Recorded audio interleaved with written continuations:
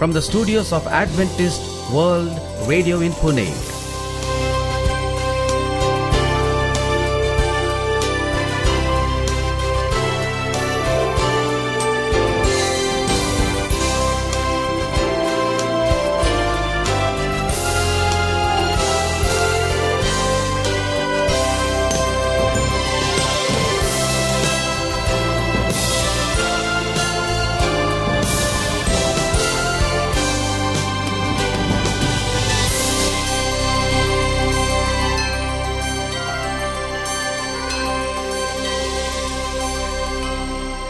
Hello and a very warm welcome to our International English Service. In our program today, we bring inspiring music. An interesting nature study. With more music coming in, we shall end our program with a message from God's Word. This is your host, Sharad. And I'm Maureen. And you're listening to Adventist World Radio, the voice of hope. Let's begin our program with a song.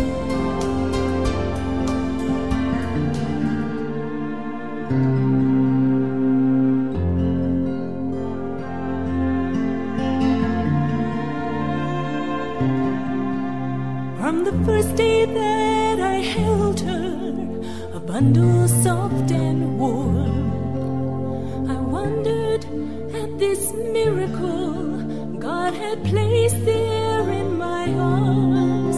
For I saw the grace and beauty in her eyes so bright and blue, and I realized the awesomeness of what I had to do.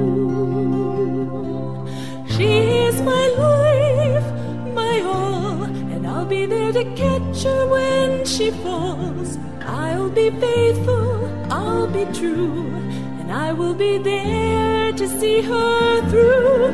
All of the joys and trials we'll share, I'll give her love beyond compare. Whatever she may face, I will be there.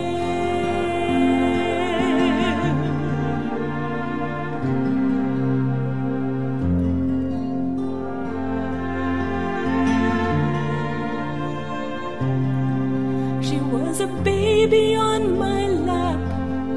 Then I blinked and years flew by. There were pigtails, proms and parties, and discussions late at night. Now she's found the man she's dreamed of, and he'll make her life complete. They're committing to each other here for everyone to see that she is his life, his all, and he'll be there to catch her when she falls. He'll be faithful, he'll be true, and he will be there to see her through. All of the joys and trials they'll share, he'll give her love beyond compare. Whatever they may face, he will be there. So here they stand before us, but in God's heart alone, they place the trust in Jesus Christ as the center of their home. For he is their life, their all, and he'll be there to catch them when they fall. He'll be faithful, he'll be true, and he will be there to see them through. All of their joys and trials they'll share, he'll give them love beyond compare. Whatever they may face, God will be there.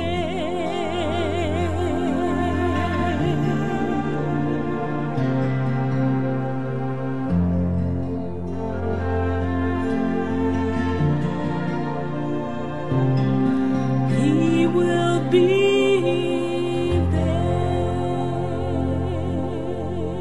You are listening to Adventist World Radio, the voice of hope, from Pune, India. And now, here's a nature study. Nature Talk by Esther. Title of the talk, He Never Sleeps. Dear listener, today We're going to talk about a very tall creature who hardly sleeps. Giraffes have the shortest sleep cycle of any mammal. They sleep only between 10 minutes and 2 hours in a 24-hour period and average just 1.9 hours of sleep per day. Seemingly always awake, the giraffe has nothing much in common with most humans in that regard. If we had so little sleep, it would probably mean we had some form of insomnia. But for giraffes, it's not a sleep disorder that keeps them awake. It's just the way God has made them. If you think 1.9 hours a day is not much sleep, consider this fact about the creator of our tall animal friends. Our Heavenly Father never sleeps. Describing God's continual concern for us, the psalmist declares, "He who keeps you will not slumber." Psalms 121:3.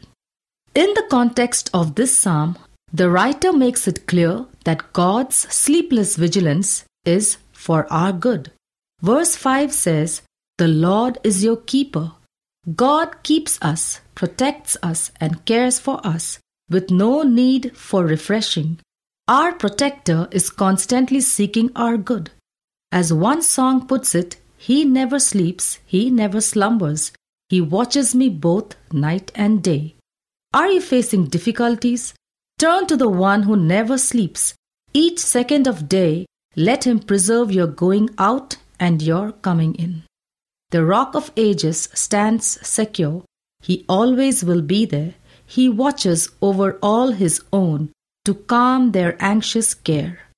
The one who upholds the universe will never let you down. Thank you for the nature study. We are sure our listeners enjoyed it.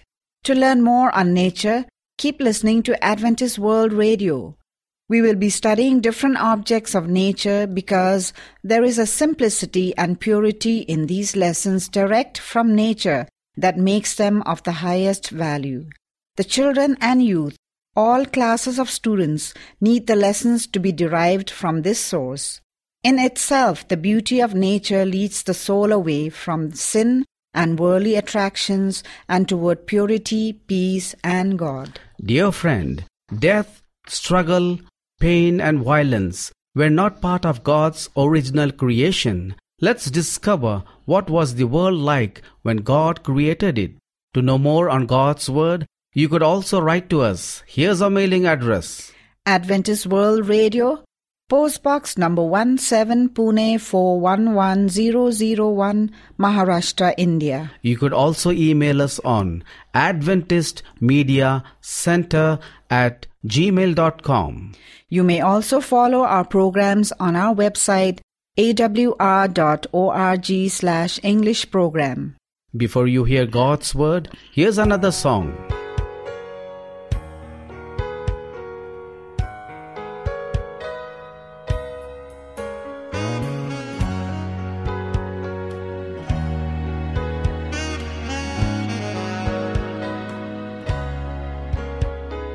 Though I've never seen your face, I know you're always there, caring for me, lifting every sorrow that I bear.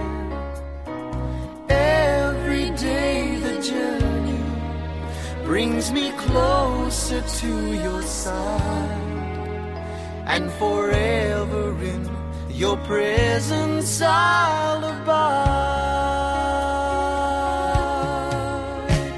I know we'll never have to say goodbye.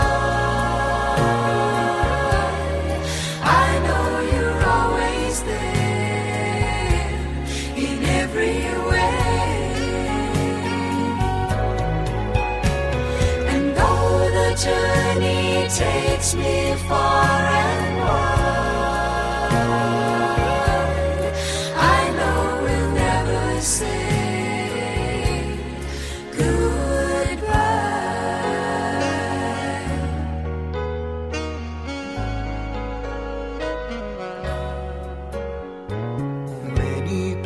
pleasures come my way, but none can satisfy. Only in your presence have I found a full supply. Love and care to keep me all along life's way, and a promise that you'll brighten every day. I know we'll never have to say goodbye. I know you're always there in every way. And though the journey takes me far and wide, I know we'll never say goodbye.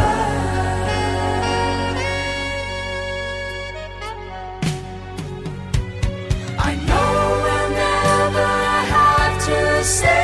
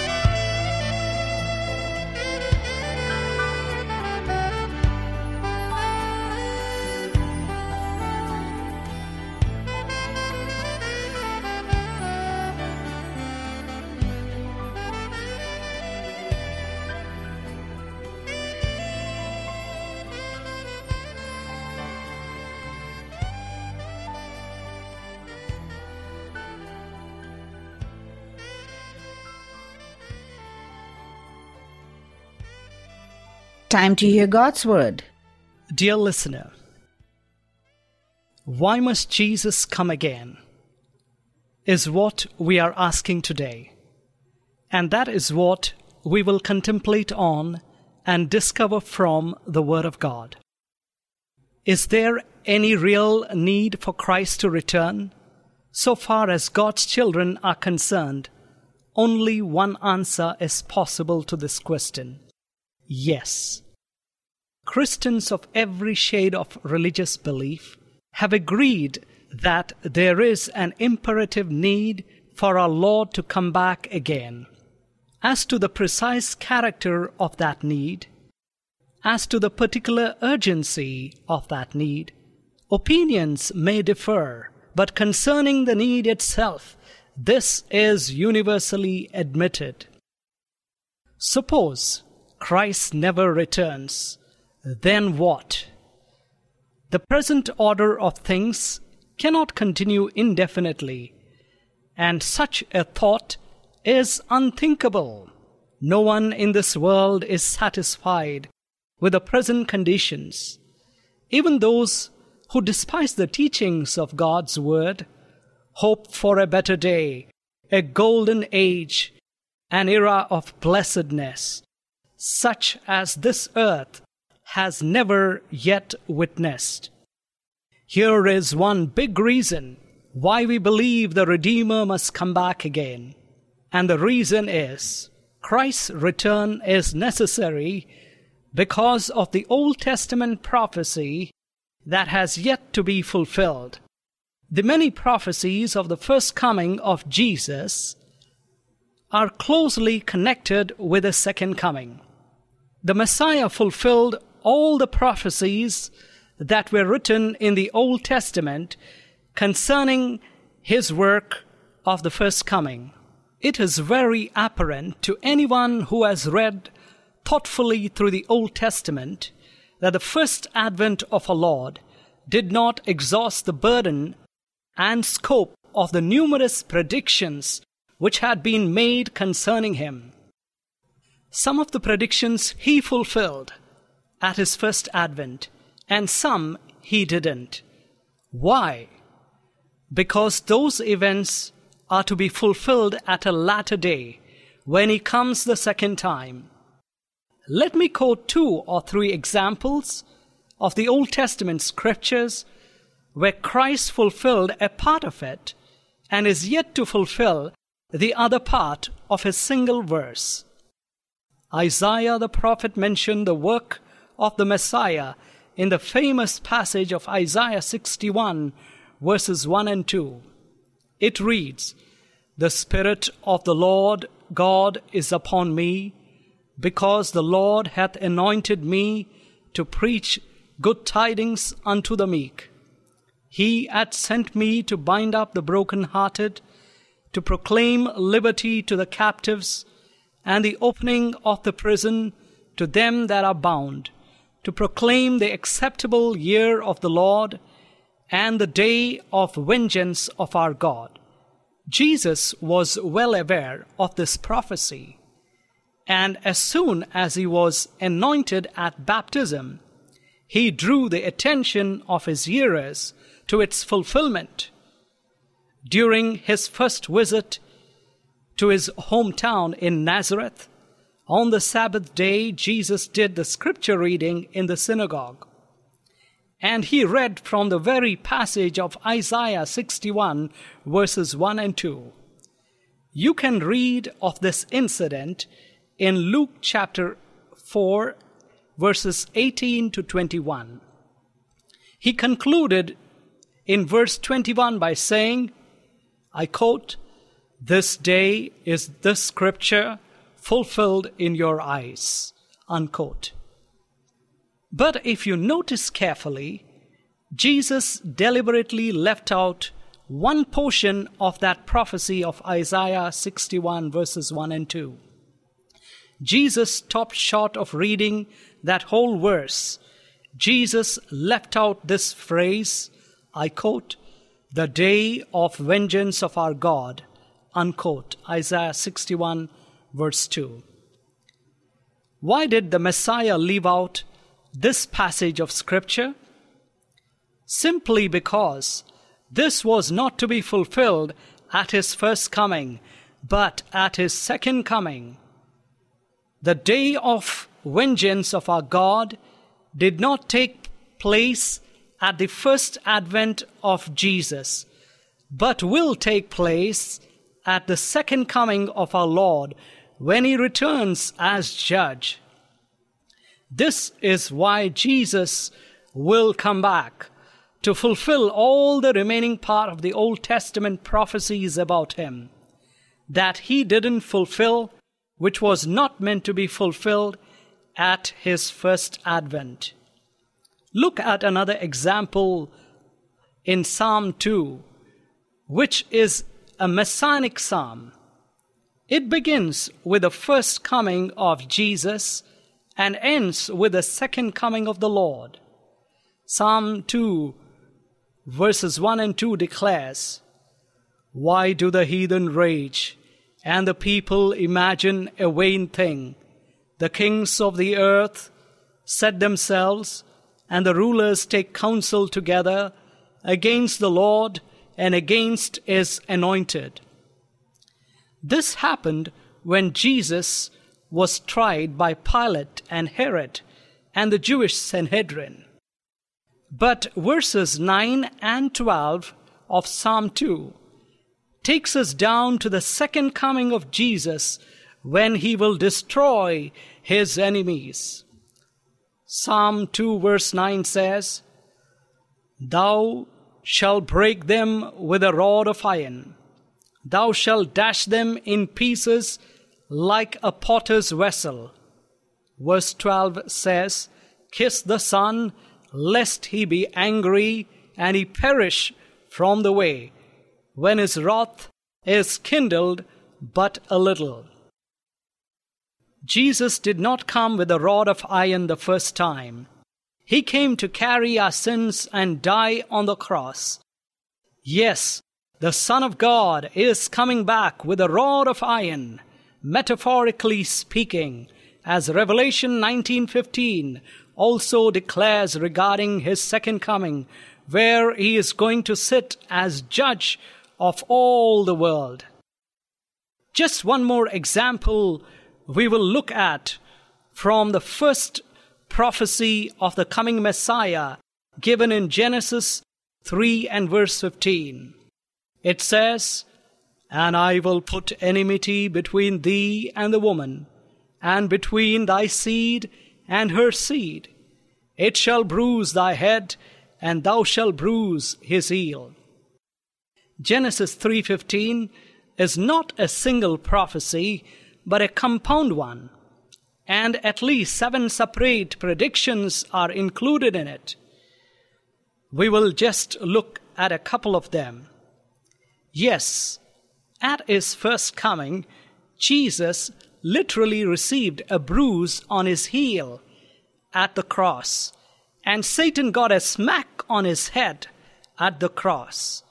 But the devil is still alive and active, and is working with more wrath and determination than ever before the cross. The complete fulfillment of the devil receiving the bruise on his head will take place later. The woman, or the church, will also literally trample the devil under a foot. The apostle wrote in Romans 16 and verse 20, I quote, And the God of peace shall bruise Satan under your feet shortly, unquote. Not only the serpent, but also the seed of the serpent, that is, all the wicked people, will be trampled under the feet of God's people one day shortly. Malachi wrote of this event taking place. Malachi 4 and verse 3, And he shall tread down the wicked, for they shall be ashes under the soles of your feet, in the day that I shall do this, saith the Lord of hosts. We just saw 3 Old Testament prophecies which Christ fulfilled partially at his first coming, and he will fulfill it fully, the remainder of it, at his second coming. Yes, many of the things foretold of the Messiah were not accomplished during the days when he dwelt among us. Many of the promises found in God's word connected with the person of Christ still await their fulfillment. While it is true that the first advent of the Lord literally and remarkably fulfilled many of the Old Testament prophecies concerning him, yet it is also true that many others were not then fulfilled, but it will be fulfilled at his second coming and after that. So, Jesus must come again to fulfill the prophecies of the Old Testament scriptures. Dear listener, search the scripture and you will discover Jesus. Open your heart to Jesus, for he wants to come in. He wants to live his life in you. Won't you allow King Jesus to fulfill all your dreams in your lives? He is able. Open up to him. God bless you. Shall we pray as we close? Dear Father in heaven, bless this child of yours who is listening to your word. May this child be led by your Spirit, and may Jesus lead your child today and forever. In Jesus' name, Amen. Here's another song.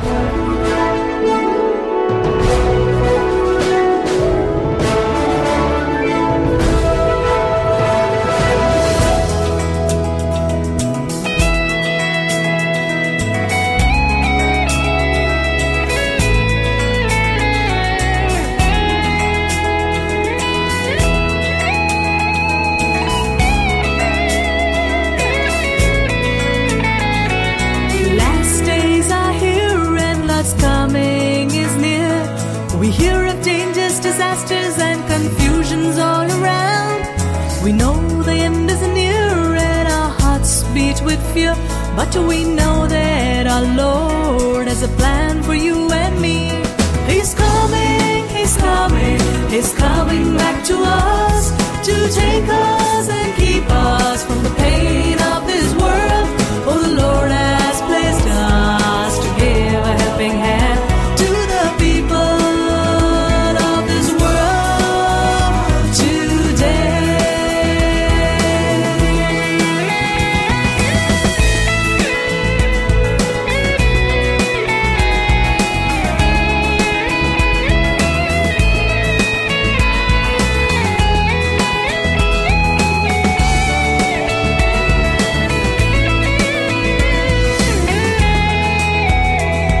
We hear of people cry with fear of death and loss.